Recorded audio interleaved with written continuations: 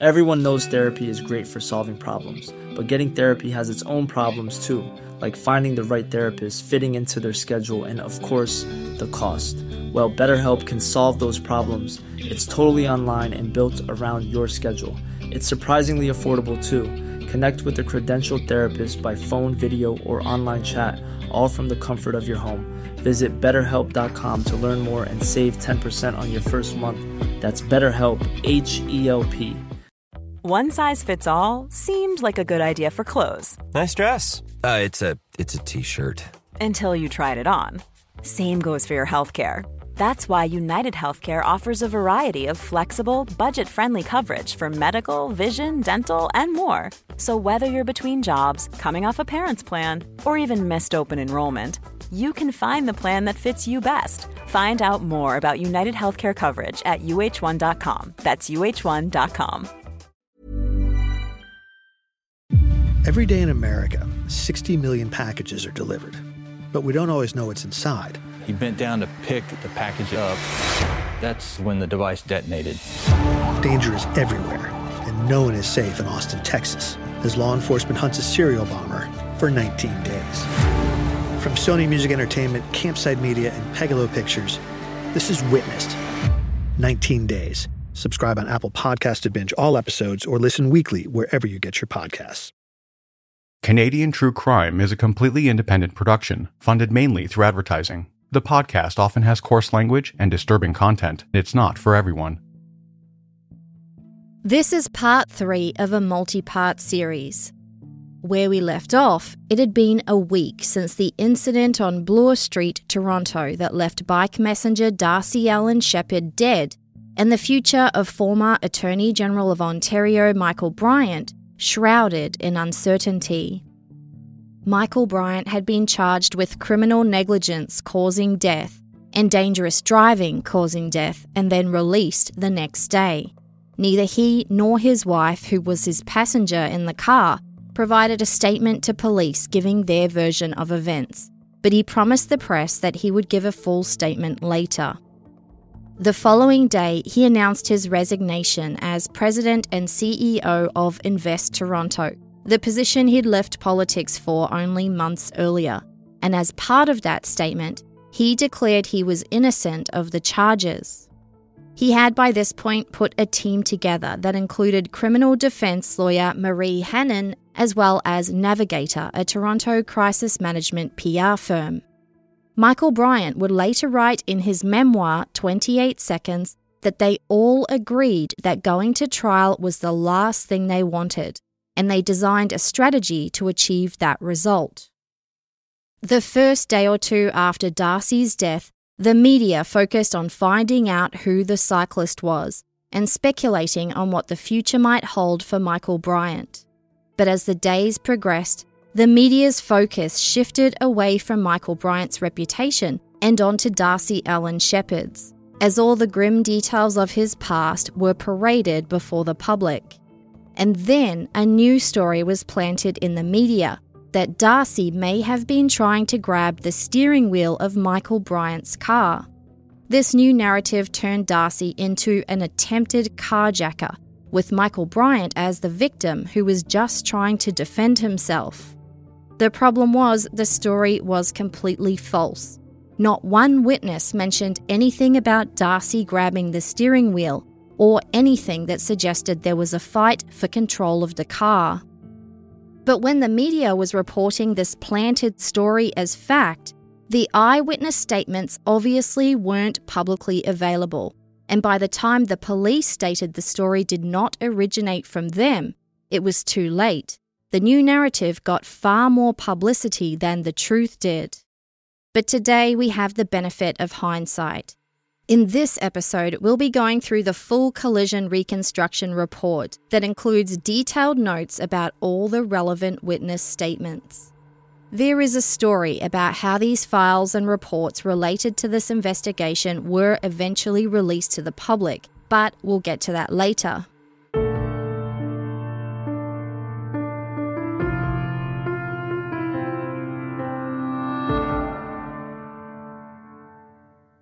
Michael Bryant's first court appearance after being released from his short stay in prison was on October 19th, 7 weeks after the incident that caused Darcy Allan Sheppard's death.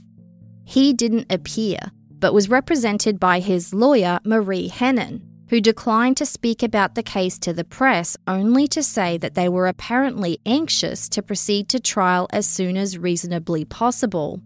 This statement is not consistent with what Michael Bryant would write in his later memoir, which was that their strategy was always to avoid trial.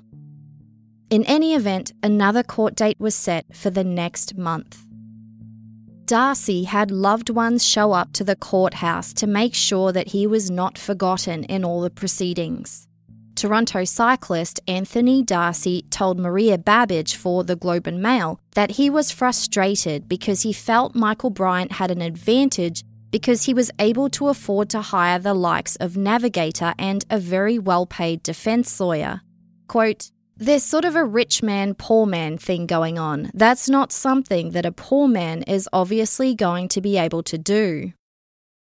At the end of that month, a Globe and Mail piece was published titled How to Defend Michael Bryant, where author Kirk Macon asks a question: will a judge or jury subconsciously favour a charismatic politician over a grubby bike courier?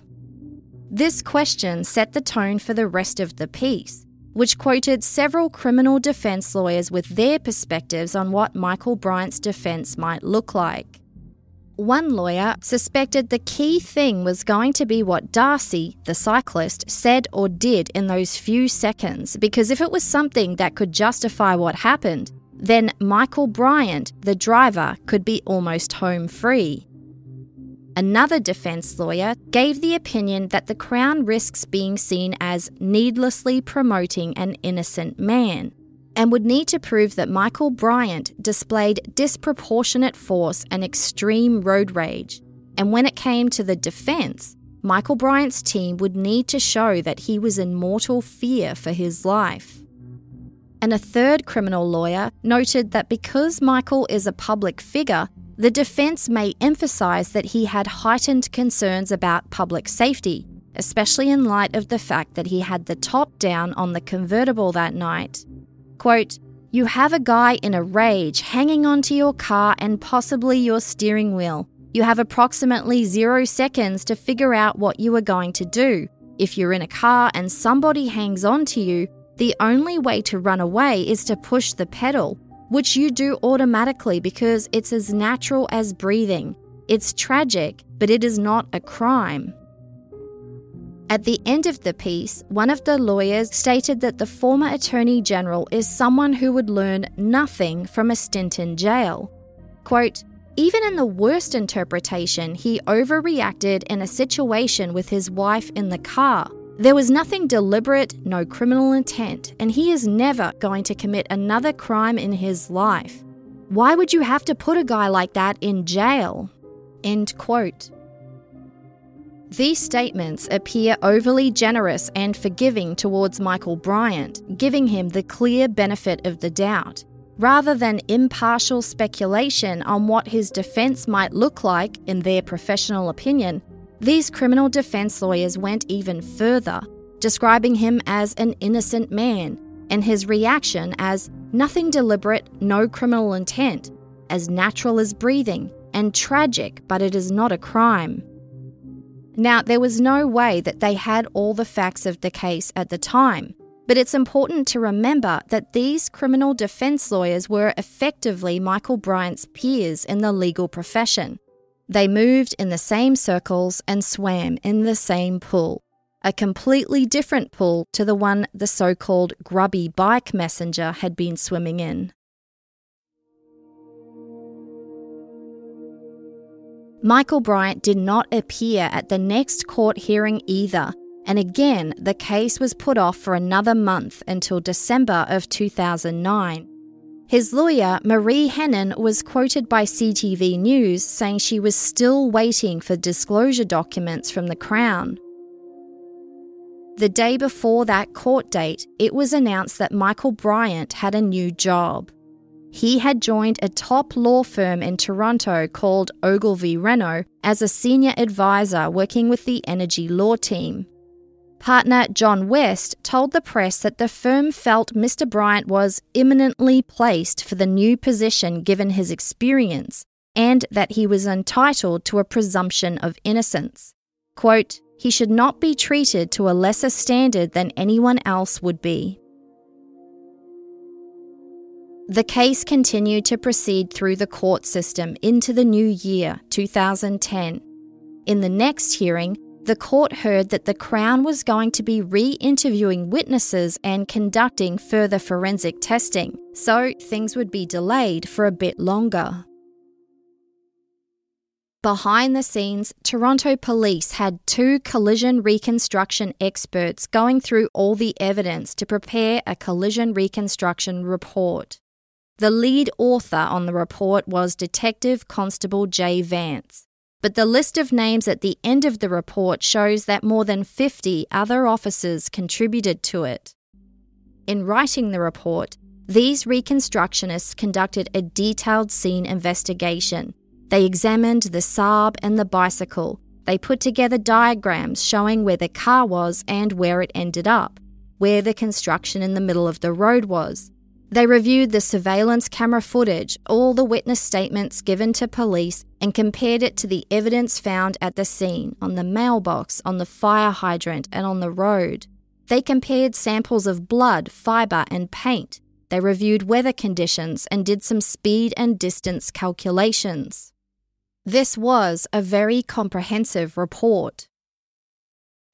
In determining what happened, the reconstructionists also took into account the autopsy report, which concluded that the cause of Darcy's death was blunt head impact trauma.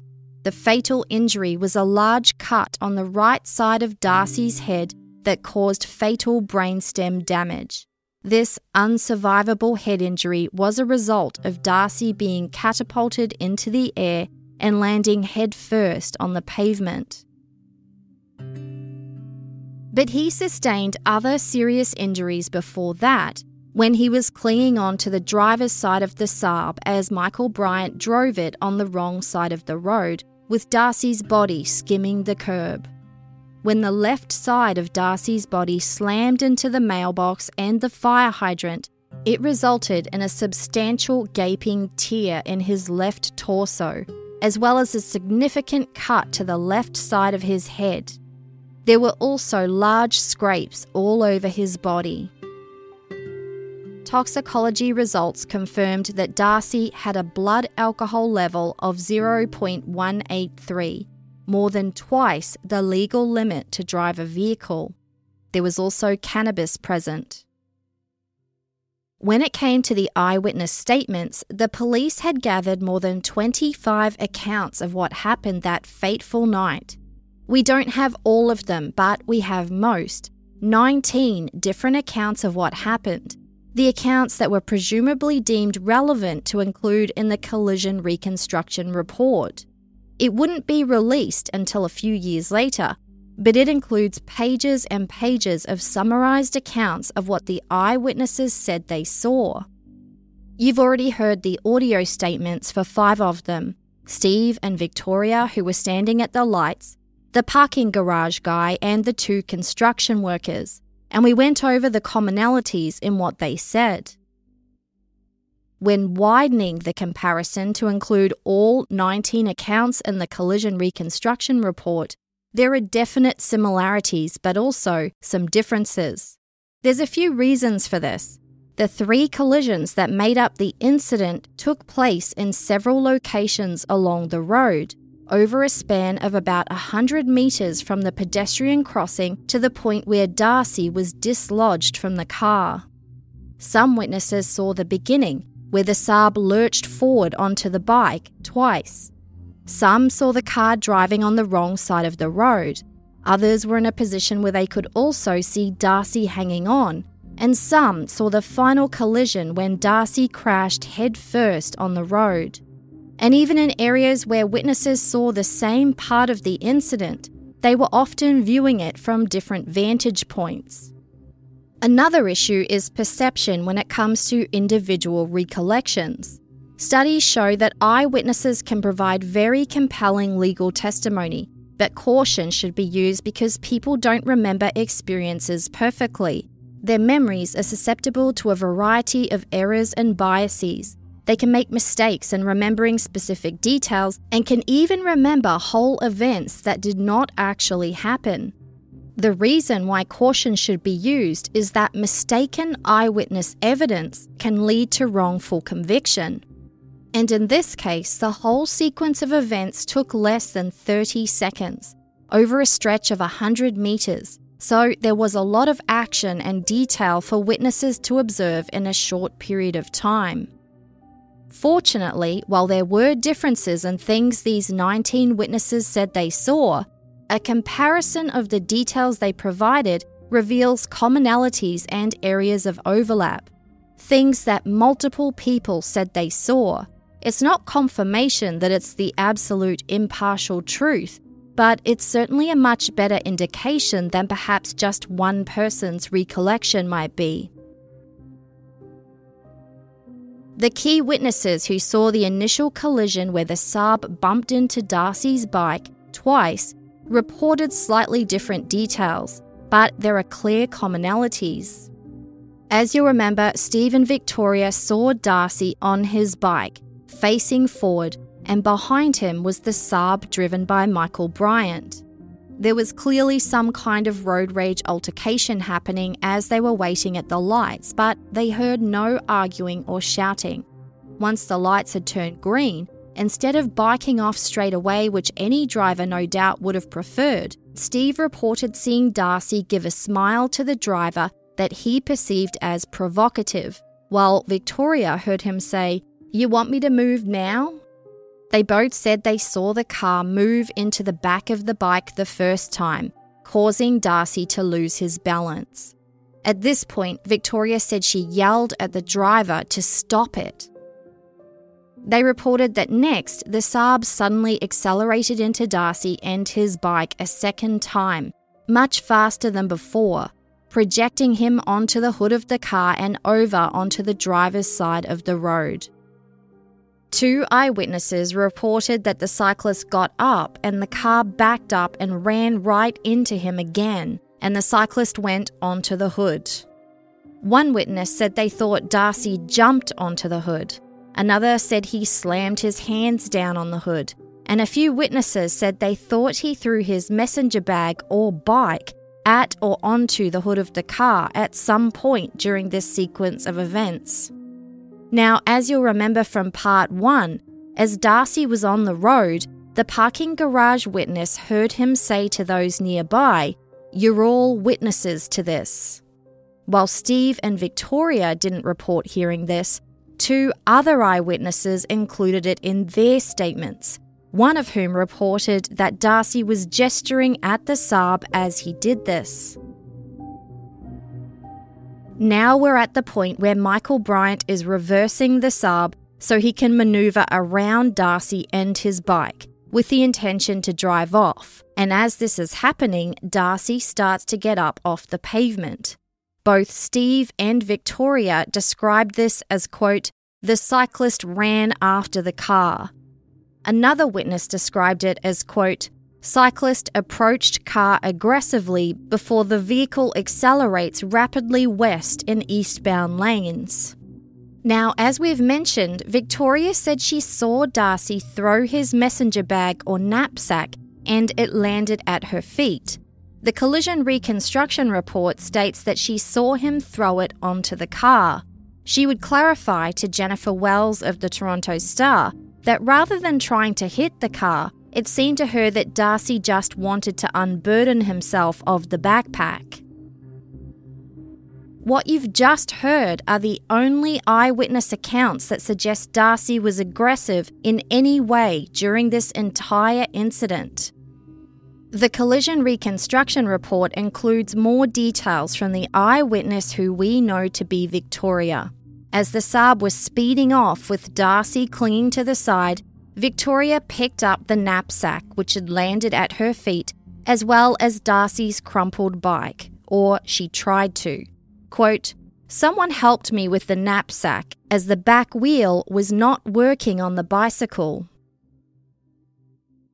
The police had managed to get some tapes of surveillance footage from along Bloor Street, but it doesn't give a clear view of the action after Darcy starts to get up from the pavement at that point. What we do know is that the forensic analysis of the car found blood marks on the bumper, grille, hood, windshield, side view mirror and driver's door armrest, showing where Darcy's cut-up hands came in contact with the car. One witness described Darcy sliding down the side of the vehicle as he held on to the left rearview mirror. Another saw his chest pushed up against the car. Another stated that Darcy did not grab onto the car's steering wheel. Multiple witnesses reported the car speeding up. Descriptions they gave included rapidly accelerating, a high rate of speed, the car sped away really fast, and floored it. Another witness said the driver was trying to get away as Darcy held on to the car, being dragged by it. Victoria said that it did not appear that Darcy wanted to attack the driver, rather he didn't want the driver to leave the scene. Multiple witnesses said they saw a person hanging off the side of a convertible car that was moving fast, on the wrong side of the road, skirting the curb. Darcy was described as hanging on so he would not fall. Two witnesses saw sparks coming from his shoes as his feet dragged on the ground. Now, when it came to the way Michael was driving the Saab as Darcy was hanging on to the side, several witnesses said they saw the vehicle swerving left and right, moving in and out, stopping and starting, driving close to the curb, braking back and forth trying to get the cyclist off while he was holding on for dear life. Another said, quote, "I can't believe the guy didn't stop to let him off. I would be shit scared to get off at that speed." This witness described Darcy's body bouncing off the car and the curb objects, and the car itself bouncing like it ran over Darcy. While it would be determined that the car did not run over Darcy, this could explain why this witness thought that it did.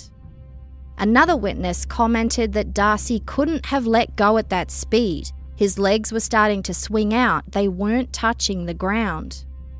Other witnesses described it as the driver trying to dislodge Darcy from his grip on the car swerving, trying to shake off the cyclist, the convertible driving onto the sidewalk, half on, half off the road with a man hanging off the side of the car, hitting trees and a mailbox, attempting to get the guy off the car. While Michael Bryant was driving the car close to the curb, it should be noted that the collision reconstruction experts couldn't locate any definitive curb strikes or evidence of the car mounting the curb or the sidewalk. One witness heard the loud impact of Darcy hitting the objects as the car drove past. Another said they saw Darcy hit the fire hydrant.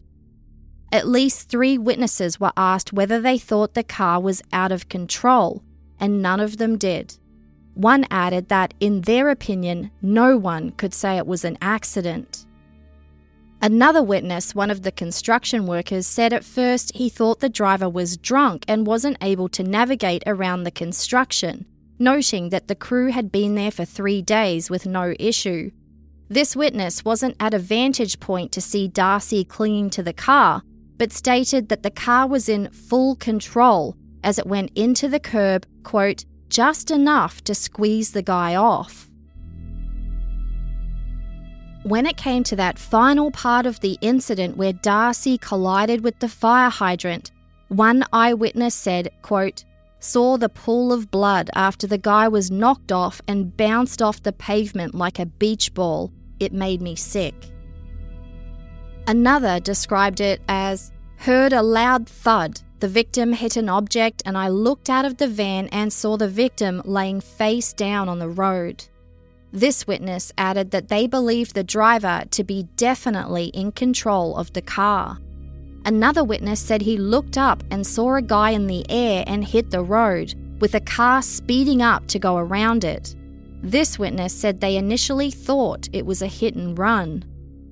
In fact, when the totality of these eyewitness statements are taken into consideration, they overwhelmingly viewed Michael Bryant as the primary aggressor in the situation. One witness said they were apprehensive about giving a statement because they, quote, didn't know how much money or how powerful this guy was. The only comments that suggested Darcy was aggressive in any way are from just a few witnesses. Steve and Victoria essentially perceived him to be passive-aggressive at the lights, while he was straddling his bike in front of the Saab, facing forward the whole time.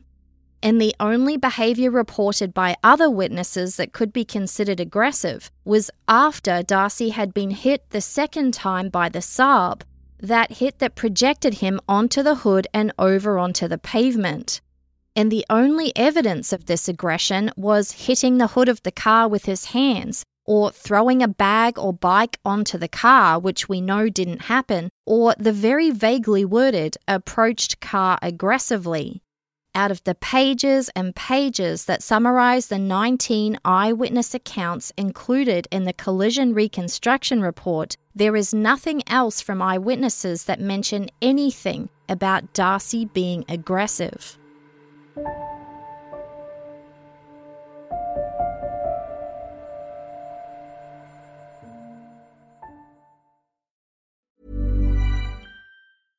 Hey, I'm Ryan Reynolds. At Mint Mobile, we like to do the opposite of what Big Wireless does. They charge you a lot, we charge you a little. So naturally, when they announced they'd be raising their prices due to inflation, we decided to deflate our prices due to not hating you.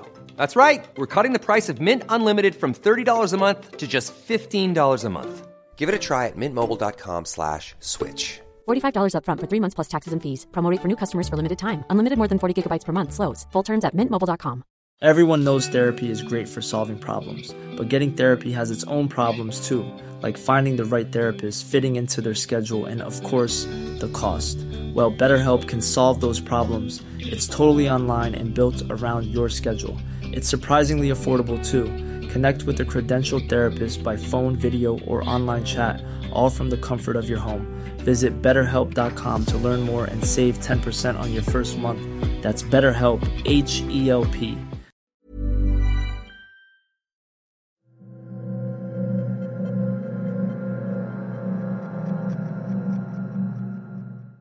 The collision reconstructionists also reviewed the surveillance footage. As you'll remember, there were several cameras along Bloor Street that picked up parts of the incident, and the experts viewed 4 different surveillance videos. The first 2 were the zoomed-in, grainy footage that had already been released briefly by the media that shows the action happening in the corner of the frame. It shows the first part of the incident where the car accelerates into the bike twice, and then it cuts to the second camera, which shows Darcy falling over the hood and onto the road on the driver's side. The camera shows Darcy in white, flailing and scrambling to get up off the road, while Michael reverses the Saab to maneuver past him. From where the camera is, Darcy is now blocked by the Saab, and it drives out of view of the camera, so that video had been released. The reconstruction report states a total of 13 seconds of video was not recorded, the part where the Saab was driving on the wrong side of the road with Darcy hanging off the side. The third video showed the headlight, brake and tail lights of the car and what was described as a light-coloured smear, which was deemed likely to be Darcy. The fourth video caught the final part of the collision, capturing the area where Darcy's body slammed into the fire hydrant and other objects, and his final resting place after crashing to the road was within view of this camera. This footage has never been released. After taking into consideration all this evidence and more, the reconstruction experts determined that this is what happened.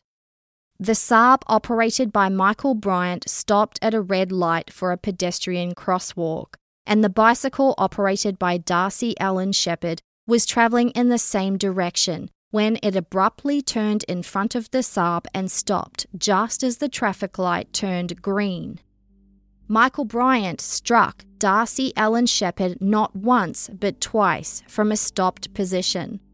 The first was after Darcy stopped his bike in front of the Saab, when Michael accelerated the Saab into the rear of the bike, knocking it over and jostling Darcy. After Darcy righted his bike came the second collision. The report read, quote, Mr. Bryant rapidly accelerated the Saab again into the stopped cyclist. Mr. Sheppard was struck, carried on the hood of the car, and thrown to the ground from the force of the impact. It goes on to say, quote, as Mr. Bryant then reversed and then accelerated rapidly around the bicycle that had been wedged under the Saab, Darcy got up, approached the vehicle as it accelerated, and grabbed onto the driver's side door. It is at this point in the collision report where it states that there was no evidence or eyewitness statements suggesting Darcy affected the steering of the Saab, or anything to suggest he physically attacked Mr. Bryant. After landing on the road, Darcy's hands contained a lot of cuts, and the collision reconstructionists found samples of his blood were located in multiple areas on the Saab, including the hood and grille area. This is consistent with that witness who said he saw Darcy slam his hands on the hood of the Saab after getting off from the road. There was also DNA evidence of Darcy hanging on to the car. His blood was found near the driver's door handle and on the interior windshield close to the driver's side, indicating his fingers slid across the glass as he tried to grip it.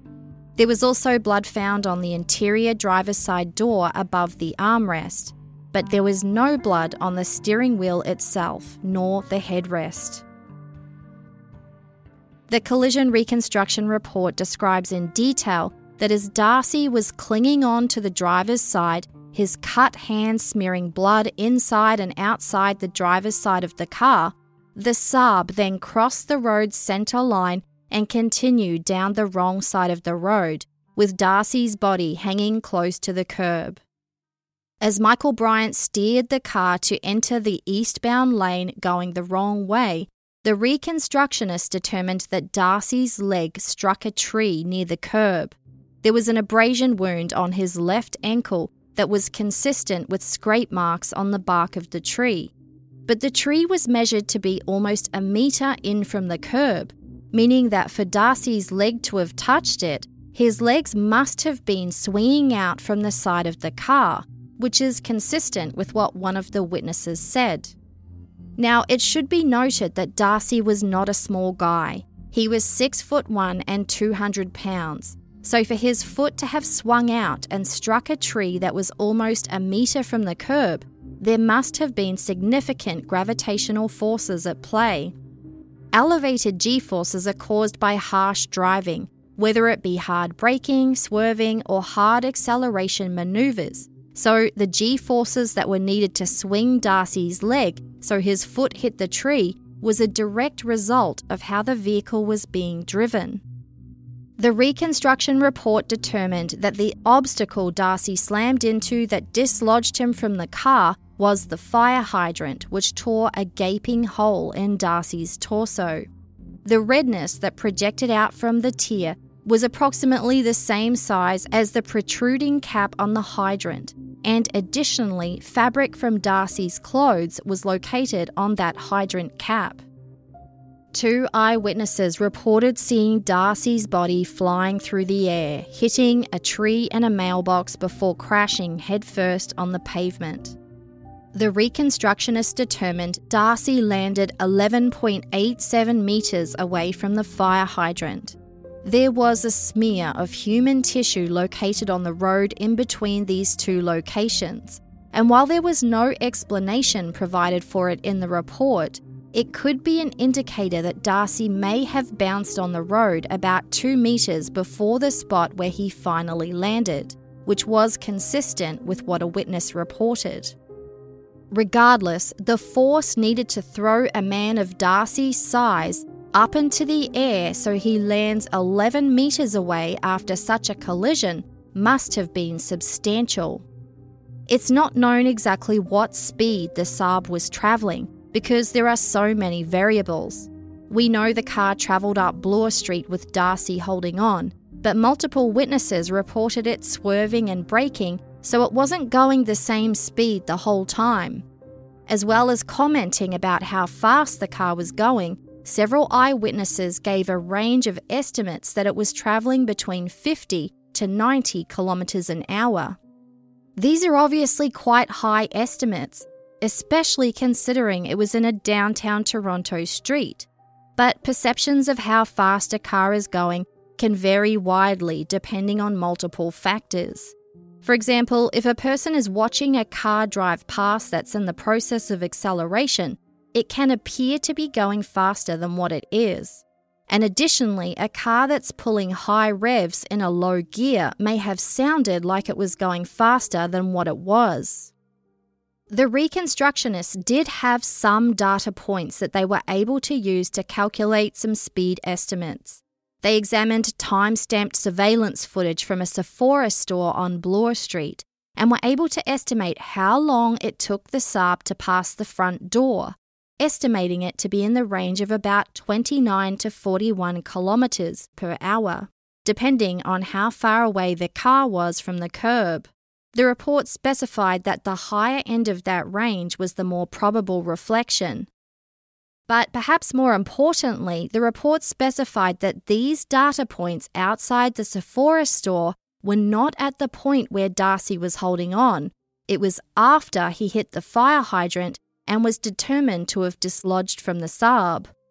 It's impossible to determine if the Saab was still in the process of accelerating at that point, or whether it had slowed down as a reaction to Darcy slamming into the fire hydrant.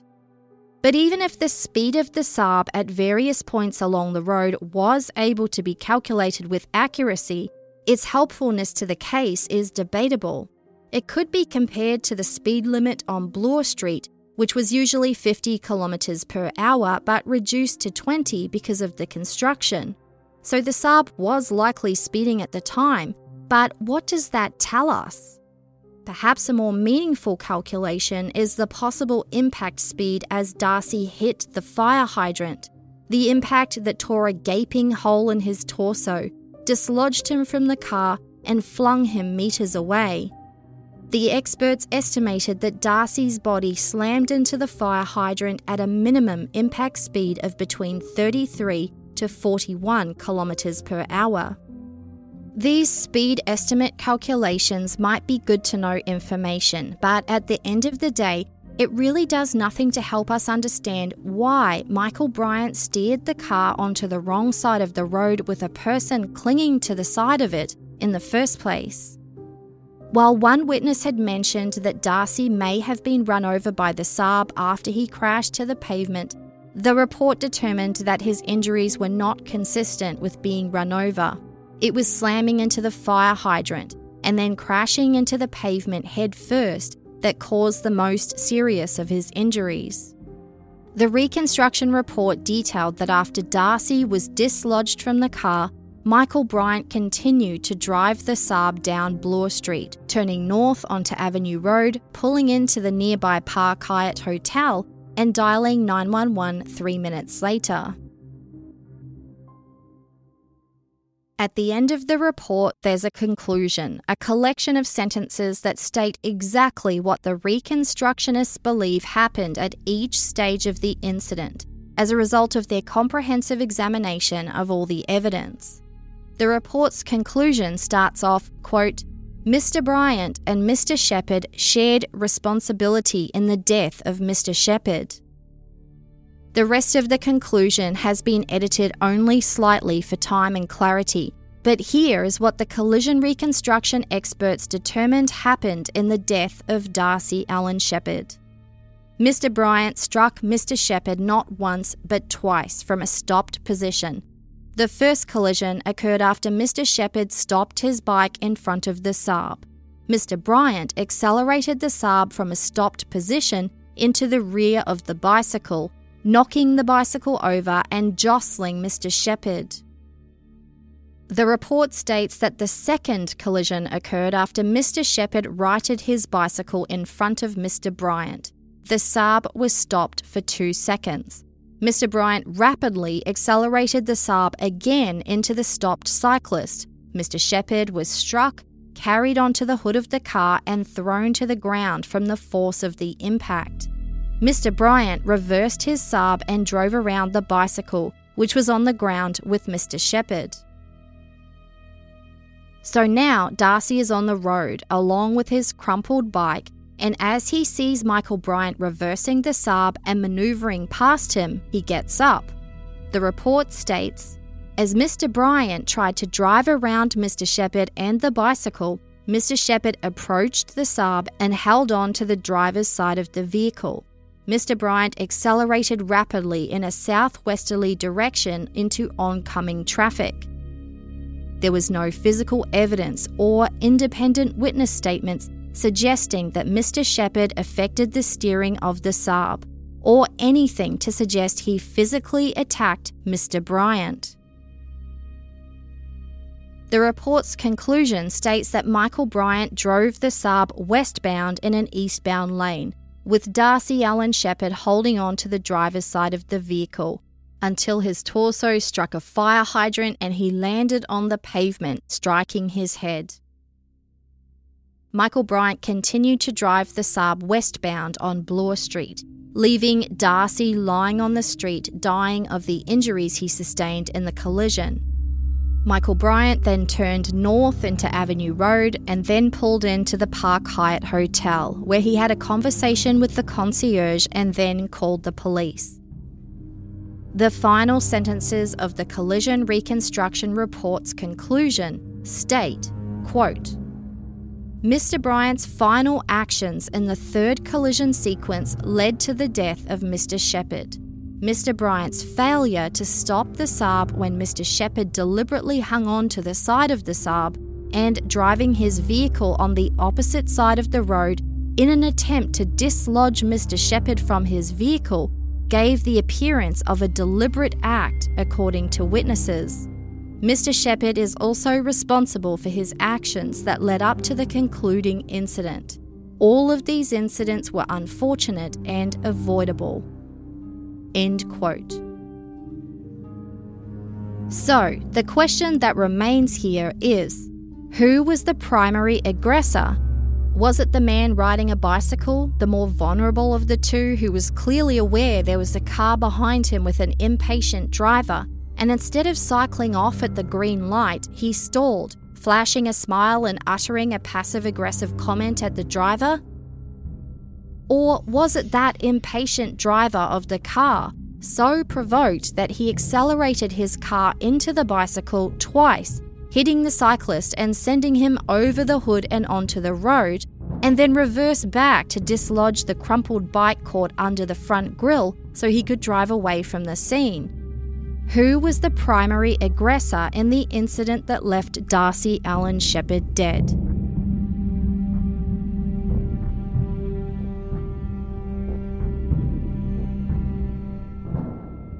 At this point, no one knew what Michael Bryant's side of the story was. He didn't speak with investigators, and he never provided that full statement he promised to the media. And because Darcy Allan Sheppard was obviously unable to tell his side of the story, the case had been shrouded in mystery and speculation. But all that would change on May 25th, 2010. After a number of delays, a court proceeding was scheduled. This was going to be the big one. The items that had been holding things up had been resolved, and this court date would determine how the case would proceed to trial. In attendance was the counsel for the accused, Michael Bryant's lawyer, Marie Hennen. When it came to Crown Counsel, there were 2 people listed on the docket. As you'll recall, Michael Bryant was the Attorney General of Ontario until 2 years before Darcy Allan Sheppard's death. a position that saw him appoint and oversee the work of many staff Crown prosecutors. But now he was the accused, and one of those same prosecutors could now very well be in charge of prosecuting him. A risky power dynamic and potential conflict of interest. So Richard Peck, a high-profile criminal defence lawyer, had been brought in from Vancouver, British Columbia as Special Independent Prosecutor. As to why he had been chosen, Richard Peck had established a reputation for high ethical standards and professionalism. He was known for his command of the English language and choosing his words carefully, and he also happened to be in the Toronto area on the same night that Darcy Allan Sheppard was killed.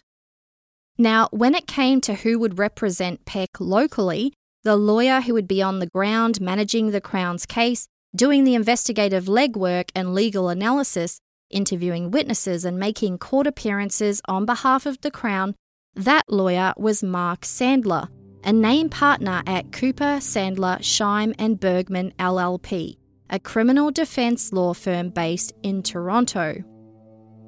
Mark Sandler was also experienced, highly regarded and well-connected.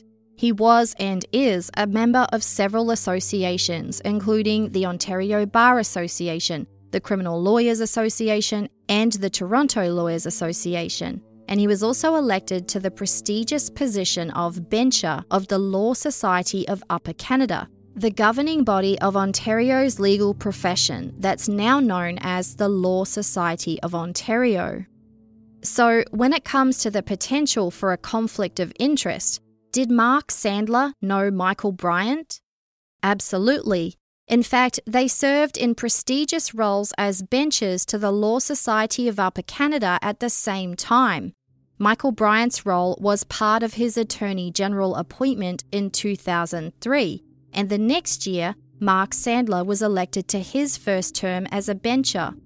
During the 3 years they served in these roles, they worked together several times. For example, when Michael Bryant conducted that overhaul of Ontario's human rights system, Mark Sandler was serving as a part-time member of the Human Rights Tribunal of Ontario. And in Michael Bryant's final year as Attorney General, he initiated the inquiry into paediatric forensic pathology in Ontario, which looked into the child autopsies performed by disgraced forensic pathologist Charles Smith. 3 prominent lawyers were appointed commission counsel for the proceedings, and Mark Sandler was one of them. These are just 2 main examples that illustrate there were ties and connections between Michael Bryant and Mark Sandler before Darcy Allan Sheppard's death. But they're not the only ones. And again, in this role, Richard Peck and Mark Sandler, 2 experienced criminal defence lawyers, would not be defending Michael Bryant, but prosecuting him independently. Michael Bryant would later write something interesting in his book, 28 Seconds. Quote, "I learned something about the criminal defence bar in Toronto. They stick together and work together to help each other, even if they're not retained on the case. This doesn't apply to every lawyer, but amongst those who reciprocate, there is a small group of colleagues who advance the interests of the accused at large." He added that his lawyer, Marie Hennen, was able to consult with any number of senior criminal lawyers, quote, "including a couple of my own supporters, who happen to be strong legal minds." Now, before we go into what took place at that court proceeding, I should point out that this is another one of those situations where I'm applying context in hindsight with information that was not publicly available at the time. We have the transcript of the court proceeding. We have the collision reconstruction report, the autopsy report, the toxicology report, the coroner's investigation statement. We have audio of Steve and Victoria's 911 calls, the audio of their statements, as well as those of 3 other eyewitnesses. All information that the media or general public did not have access to back then, including, of course, Darcy's loved ones. Let's examine what happened at that hearing and how it compares to the evidence we have. Special Independent Prosecutor Richard Peck did not beat around the bush, stating up front that he was going to be asking that the information before the court, the charges laid against Michael Bryant, be withdrawn. He said that based on the information available to the police when they charged Michael Bryant, there were reasonable and probable grounds to lay charges. But since that date, a great deal more has been learned from what Peck described as the ongoing investigation. He said that this ongoing investigation only ended a few weeks earlier. And because there was such widespread interest in the case, he told the court he was going to explain his decision, starting with Darcy Allan Sheppard's story and finishing with the version of events given by Michael Bryant, a version the public had not heard before. The Special Prosecutor Richard Peck started by thanking the defence team for providing the Crown with very full disclosure of the case, describing it as a commendable occurrence in our adversarial system. The prosecutor wanted to emphasise that the decision he was about to present was his and his alone, and officials in the Ministry of the Attorney-General in Ontario had no input into the decision, an approach he said was consistent with the independence demanded of him. In presenting his decision, the prosecutor started by examining Darcy Allan Sheppard's movements and his background, how Darcy showed up intoxicated to Misty's apartment, how he slept for a period of time and decided to leave, how a neighbour reported a noise disturbance and the police showed up.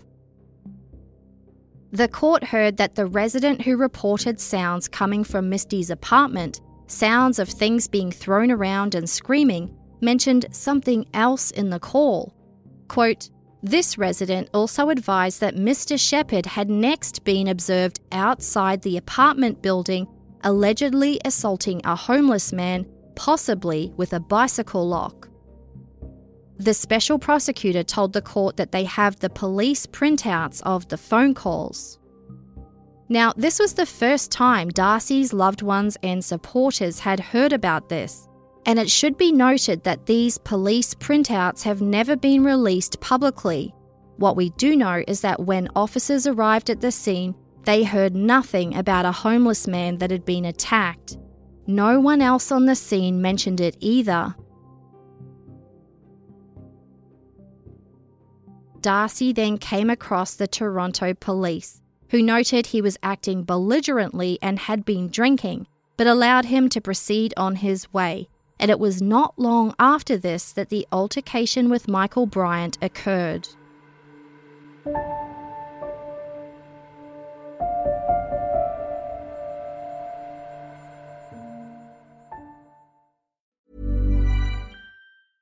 Hey, it's Paige DeSorbo from Giggly Squad. High quality fashion without the price tag. Say hello to Quince. I'm snagging high-end essentials like cozy cashmere sweaters, sleek leather jackets, fine jewelry, and so much more. With Quince being 50 to 80% less than similar brands. And they partner with factories that prioritize safe, ethical, and responsible manufacturing. I love that. Luxury quality within reach. Go to quince.com/style to get free shipping and 365-day returns on your next order. Quince.com/style.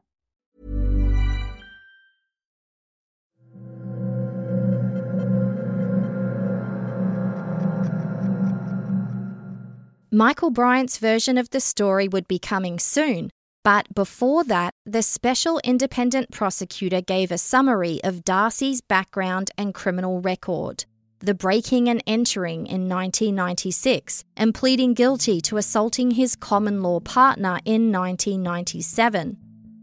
The next conviction mentioned was 10 years after that in 2007, the bizarre incident where Darcy was working for an organised crime boss and threatened a taxi driver and 2 pedestrians with very real-looking replica toy guns, which he would serve 7 months in prison for. The special prosecutor presented details from the Gladue report that was prepared for Darcy's sentencing for the weapons offence. That's the report that detailed the unique circumstances and systemic issues that come into play with Indigenous offenders. For example, Darcy's childhood and experiences while in foster care. Richard Peck noted the fact that Darcy and his younger brother David bounced through more than 30 foster homes, describing it as staggering. He said he wouldn't reiterate the details of the maltreatment they suffered, describing them only as shocking. He also mentioned that Allan Sheppard had also written a letter for the court to provide further details. Quote, "What one learns from his father's correspondence with the justice system is that Darcy Sheppard was intelligent, resourceful, imaginative, creative and persuasive, but deeply scarred by his life experiences." The prosecutor spoke about Darcy's ADHD diagnosis and added that the material they had indicated that he also suffered from fetal alcohol syndrome, although he'd never been diagnosed. The court heard about Darcy's relationships and the children he'd fathered. All these facts about Darcy's past were presented fairly sympathetically, peppered with a few mentions of Darcy's friends saying he was loyal and generous. The prosecutor told the court that the negative details were given, quote, "not to demonise Darcy, nor as the basis for anyone suggesting that he somehow deserved his fate." After reviewing the information involving Darcy's alcohol and drug use, as well as, quote, "psychiatric issues imperfectly understood," the court heard that it was self-evident that these factors contributed to Darcy's conduct described earlier. The final paragraph of this part of the presentation states, quote, "Given what we know about Mr. Sheppard, it is not surprising that he would go into a rage from time to time. And it is quite an amazing story. Most people are ill-situated to overcome the obstacles this man faced." In effect, the Crown was implying that while what happened to Darcy wasn't his fault, it contributed to him turning into what he inevitably was and always would be, a criminal, prone to the evils of addiction and to flying into a rage from time to time. And with that, the Special Independent Prosecutor said, "Let me now give you the defense position." Throughout this part of the series, we're going to be using the phrase "the court heard" quite a bit, but I wanted to make a note about this.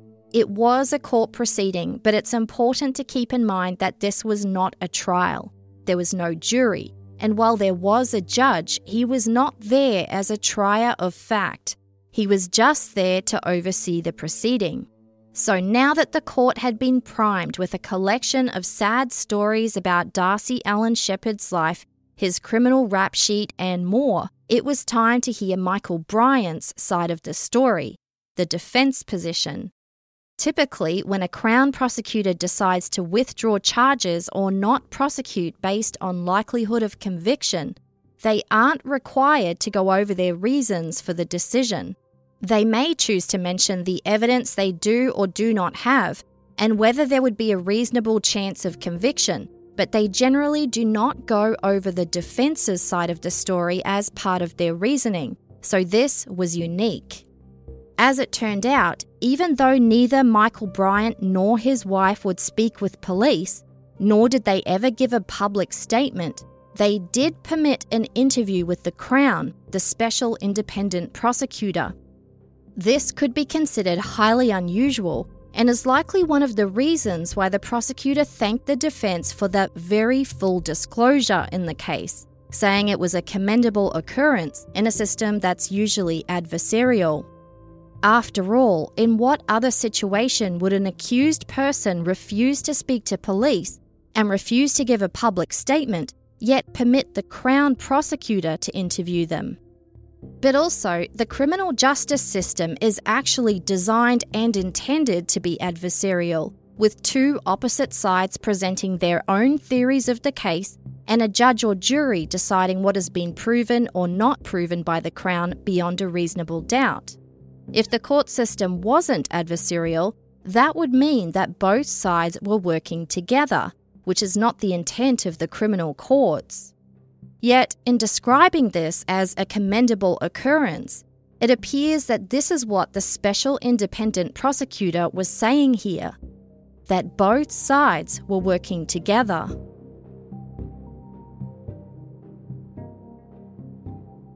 When it came to these interviews with Michael Bryant and his wife Susan Abramovich, it wasn't actually the special independent prosecutor Richard Peck who interviewed them. It was his local representative, Mark Sandler, the Toronto criminal defence lawyer who worked with and for Michael Bryant several times when he was the Attorney General of Ontario. And the court did not hear when these interviews took place. No date was given. But in Michael Bryant's later memoir, 28 Seconds, he revealed that these interviews, the first time he or his wife gave statements about what happened that night, was nearly 7 months after Darcy's death. At a minimum, this meant that their recollections were not fresh, but that's not all. They gave these interviews after the Crown had passed over the full disclosure of evidence in the case. So before they gave their statements, Michael Bryant and his wife were privy to what every eyewitness said they saw, what the forensic experts determined, the collision reconstruction report, and more. Additionally, these interviews with the Crown were not police interrogations nor formal questionings. An investigator was present, but Bryant and his wife were not sworn in, they weren't cross-examined, and they didn't answer any questions that were not approved by their lawyers, who were also present.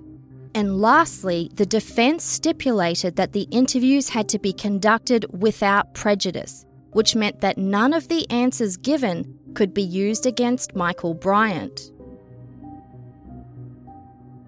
So, with all of this in mind, let's go through the version of events offered by Michael Bryant and his wife, and how it compares to the evidence we have, evidence that wasn't publicly available at the time.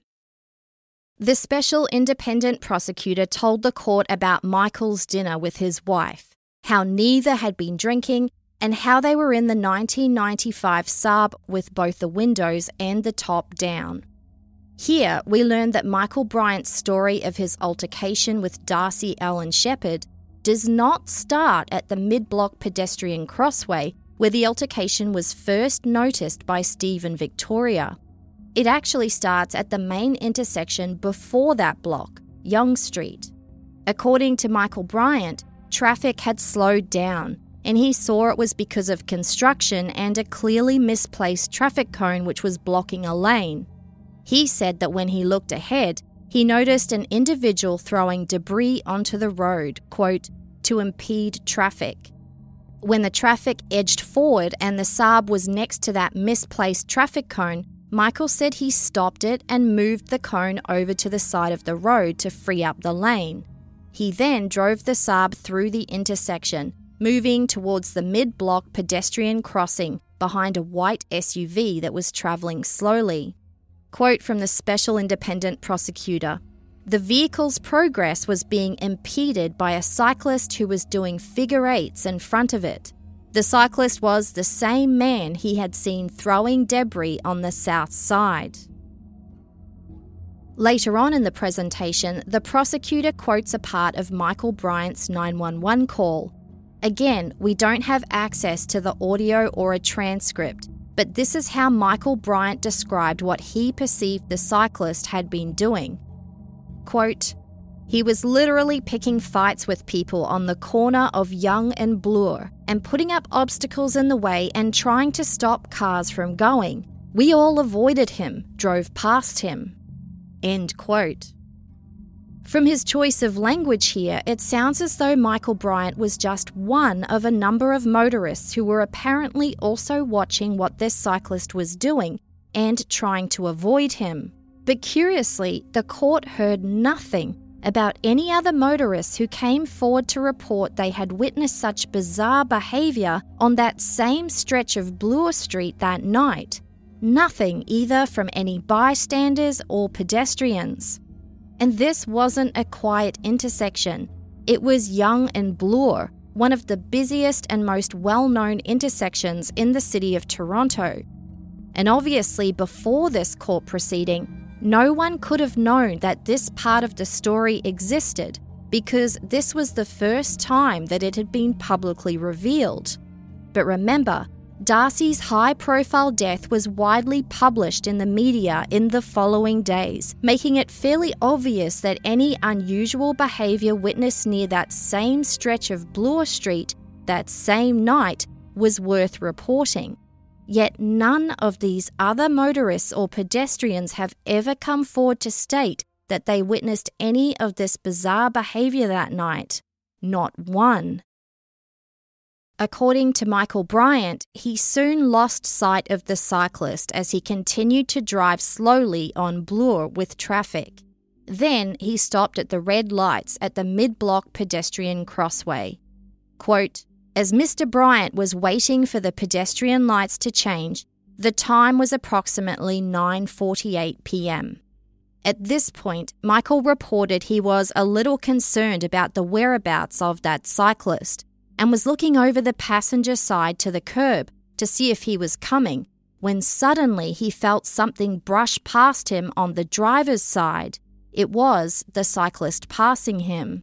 Quote, "As Mr. Sheppard was cutting in front of the Bryant vehicle, Mr. Bryant was moving the vehicle forward as the traffic light had changed to green and the car in front of him had moved through the area." This is fairly consistent with what the reconstruction experts found.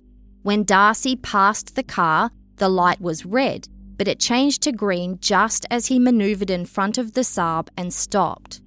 When it came to that brush that Michael Bryant said he felt, he reported that he had a sense that it was actually the cyclist taking a swing at him. The prosecutor pointed out that he did say this to the 911 operator when he got to the Park Hyatt Hotel around the corner. Remember, we have no access to a transcript or audio of this 911 call, only a bulleted summary of the call that was on the collision reconstruction report. One bullet states that Michael Bryant said, "Guy on a bike sort of attacked me," and another says Michael thought the cyclist took a swing at him and missed. The surveillance footage was mentioned, but this court proceeding wasn't a trial, so the court did not view the video. But what's interesting to note is that the collision reconstruction experts determined that the video showed Darcy drove down the centre of the roadway past the Saab with his hands on the handlebars before driving in front of the stopped Saab. Now, the prosecutor stated that the video did not confirm that Darcy took a swing at Michael Bryant in the car as he cycled past. But he added that video experts agree that the video was low quality and a low number of frames per second, so it's possible that quick movements might not have been captured by the video. So the court was hearing that a cyclist with a blood alcohol level twice the limit to drive was somehow able to take a swing at a person in a convertible as he cycled past, such a stealthy swing that it's possible the surveillance cameras only captured frames that didn't show it.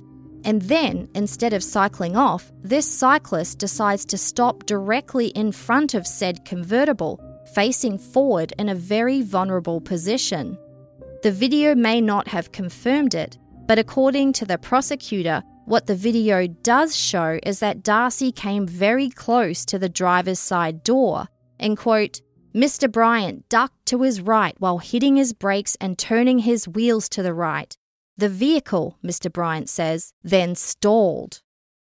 Now, while that was all included in the same sentence, I've watched the video in slow motion several times, and I can't see any evidence of Michael Bryant ducking and turning the car wheels.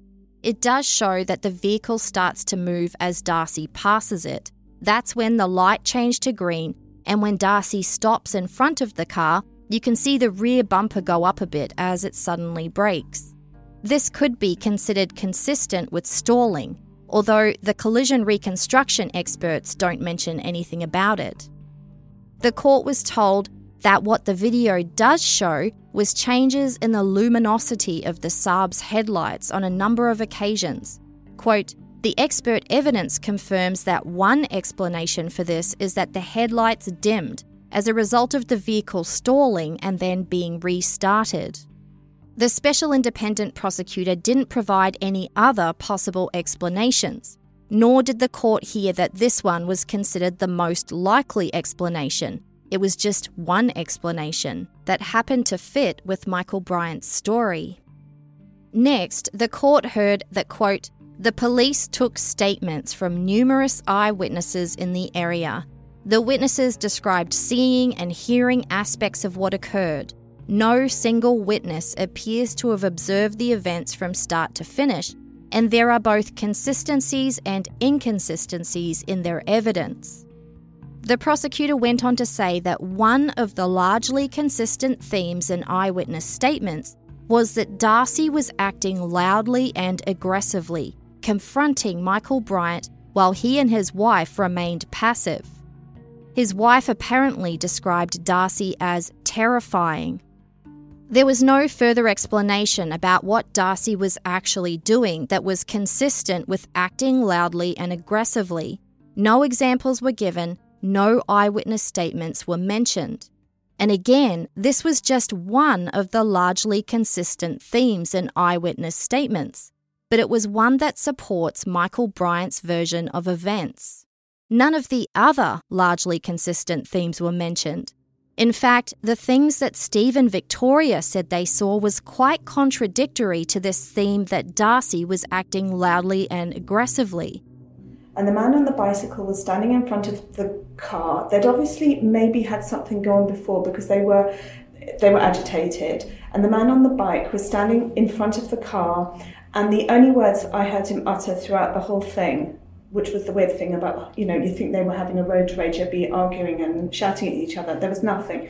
The bicycle man just said to the car driver, he was kind of standing in front of the car with his bike and he wasn't moving and the lights changed to green. And he said, you want me to move now? He was tormenting him. Remember, Darcy was straddling his bike in front of the Saab, facing forward the whole time. The cyclist was, my first image, as I recall, was pulling up in front of the car and had a smile on his face. The cyclist did. A cyclist, not a smile saying I'm happy, but I'm going to piss you off type of smile to the driver, and pulled his bike right in front of the hood, blocking his way. The thing that really struck me, I even at that point in time, was that there was no verbal altercation between the two. Absolutely none. The driver was stone-faced, passive, and the woman was also just sitting there. So there was certainly not any screaming at this point in time between the two parties. The thing that again just strikes me is, we've all been guilty of certainly getting frustrated with other drivers and so on. You use some expletives and so on, but there was no dialogue at all. And at no point, do I recall any words taking place at all between driver at this point in time and cyclist. Now, the parking garage guy said he did see Darcy say something to the driver, but didn't specify what it was. And as you'll remember, Darcy then said something to bystanders. I saw a man get up off the street, pick up his bicycle, and I saw him, he was talking to the person driving the car, and then he picked something up, maybe his bicycle or a bag or something, and he threw it on the hood of the car. And I heard him say to, I don't know, whoever was standing around, that you're all witnesses to this. You're all witnesses to this. As you'll remember, 2 other eyewitnesses reported hearing this in their statements, one of whom reported that Darcy was gesturing at the Saab as he did this. Now, it should be pointed out that Darcy had been charged and convicted of assault before. He knew what constituted assault in the eyes of the law, so if he was the aggressor, the perpetrator of an attack on Michael Bryant, Why would he want to make sure there were witnesses to it? And despite 3 separate independent witnesses on record saying they heard Darcy say this, there was not one mention of it in the Crown's presentation that day.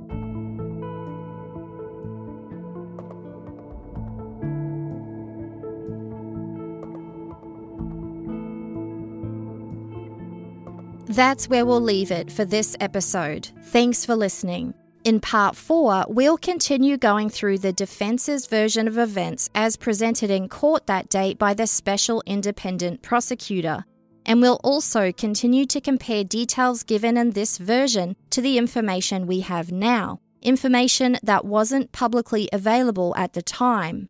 Now, there's a lot of source material used for this series, including the collision reconstruction report, the transcript of this court proceeding, the video statements from several eyewitnesses, the surveillance videos, the blogs that have been set up, all the media articles and resources used, and more. If you wanted to take a look at it, please see the show notes or visit the page for this episode at canadiantruecrime.ca. As always, thank you so much for your kind ratings, reviews, messages, and support. I really appreciate them. Thanks also to Haley Gray for research assistance and We Talk of Dreams for audio production, the host of True Voice the Disclaimer, and of course We Talk of Dreams composed the theme song. I'll be back soon with part 4. See you then.